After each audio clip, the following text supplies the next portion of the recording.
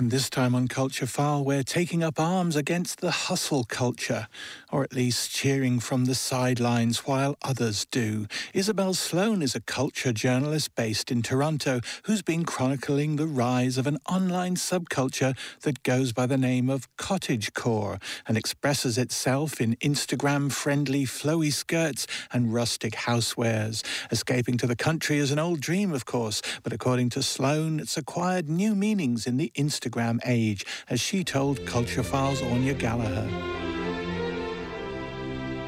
If you think of escaping to like a thatch-roofed English storybook cottage in the country and try to think of all the activities that you'd do there. Maybe you'd pick some berries in the field outside. Maybe you'd spend some time reading in the garden. Maybe you would come across a little bunny hopping in the front yard. Maybe you'd make a pot of tea and just enjoy it in the kitchen. Maybe you'd bake a loaf of bread or make a pie or put on a soup.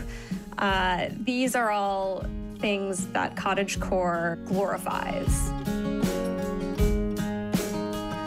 My name's Isabel Sloan. I'm a culture and lifestyle journalist based in Toronto. Cottagecore is essentially an aesthetic movement. It's really relegated to like the online sphere. And it's basically a community of people who are obsessed with very twee, pastoral, bucolic images of rural existence. This conception of what a quiet, slow, rural existence consists of. So it's both an aesthetic and a community. I guess it's a community that congregates around the aesthetic. It's a community in the sense that like the people who are following a single Instagram account are a community. Like they may not necessarily interact, but they've all sort of congregated around the same thing. It's really hard to quantify cottagecore as a lifestyle because the images of it are just so perfect. Part of my criticism of cottagecore was that it idealizes rural existence, sort of all my problems would be solved if I could just live in this storybook cottage. But of course, that's not true. Like, you can never escape your problems, no matter whether you're wearing like a gunny sacks, floral dress, drinking mushroom tea. Real life will always seep in, essentially. I don't want to like be judgmental of anybody and say that they don't have any idea, because one thing that I discovered while writing it is that it is a form of self-soothing. It's not that these people don't recognize that, you know, waking up at 6 a.m. to like muck out the cow stalls is a thing that doesn't happen. It's not that they're not aware of that. It's just that they are looking at these images and are choosing to actively participate in this fantasy because it's something that's really helpful for them. They find it to be essentially like a balm for these quote unquote difficult times, which is, you know, what we hear over and over and over again. Essentially, everyone has their own coping mechanisms, and like cottagecore is really a coping mechanism for people.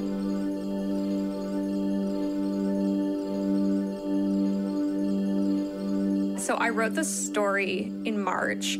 I think the article came out the week before everything in North America locked down, and then it just exploded, right? Because all of a sudden people were like stuck inside their homes, and a lot of people lost their livelihoods, and all of a sudden had these endless expanses of days to fill. And I think the concept of trying to enjoy a small life, enjoy an existence that isn't about going out into the world and being ambitious and driven. It's more about retreating into a small, quiet existence and enjoying your life that way. And I think that really provided a sense of hope for a lot of people. But I guess there's like a bit of a danger maybe about it being quite unproductive, really, and maybe something about slipping back into more traditional gender roles. No. I think there's something radical about that. I think it's like a reaction against essentially forced productivity that like capitalism relies on to create wealth for the very few.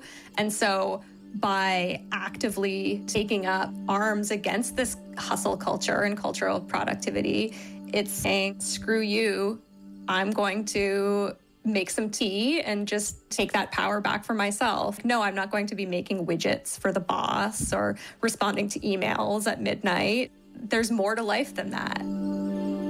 A lot of the people that I know, or the people who are my age, millennials, really like define themselves by their jobs and the work they do.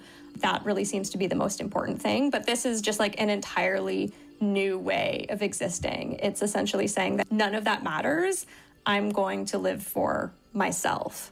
And we're really seeing this whole phase very popular within the generation below millennials, really, isn't it? Yeah, totally. From where I'm coming at it, the majority of participants in the cottagecore subculture are, like super queer, Gen Z, fairy cottagecore lesbians. Yeah, it's super queer. Like, there's this whole thing, I want a cottagecore girlfriend, and like, I just want a wife to like, bake my pies for. And it's very sweet. And it is sort of rooted in like, quote unquote, traditional gender roles. But if you're queer, you're subverting it. There's no man involved in these traditional gender roles. So it becomes untraditional, I guess. So it's an aesthetic where men are pretty absent.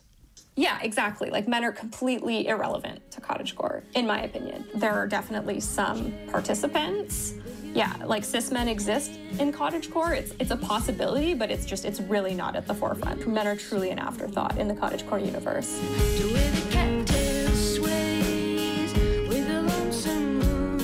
You can always lobby criticism against things that are escapist and suggest, well, everything that's happening in the world is terrible. How dare you not face it and like want to look at it every day? But the realistic thing is that you can't force people to consume horrendous news 24 hours a day. Like, people are going to need a respite. People need something to escape into or to look forward to. And cottagecore really gives some people a reason to exist.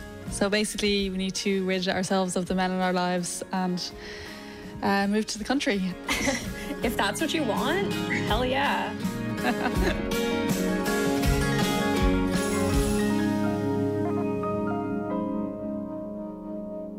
Isabel Sloan rooting for Cottagecore, and the reporter was Anya Gallagher. Tomorrow on Culture File, Rob Long has a new job.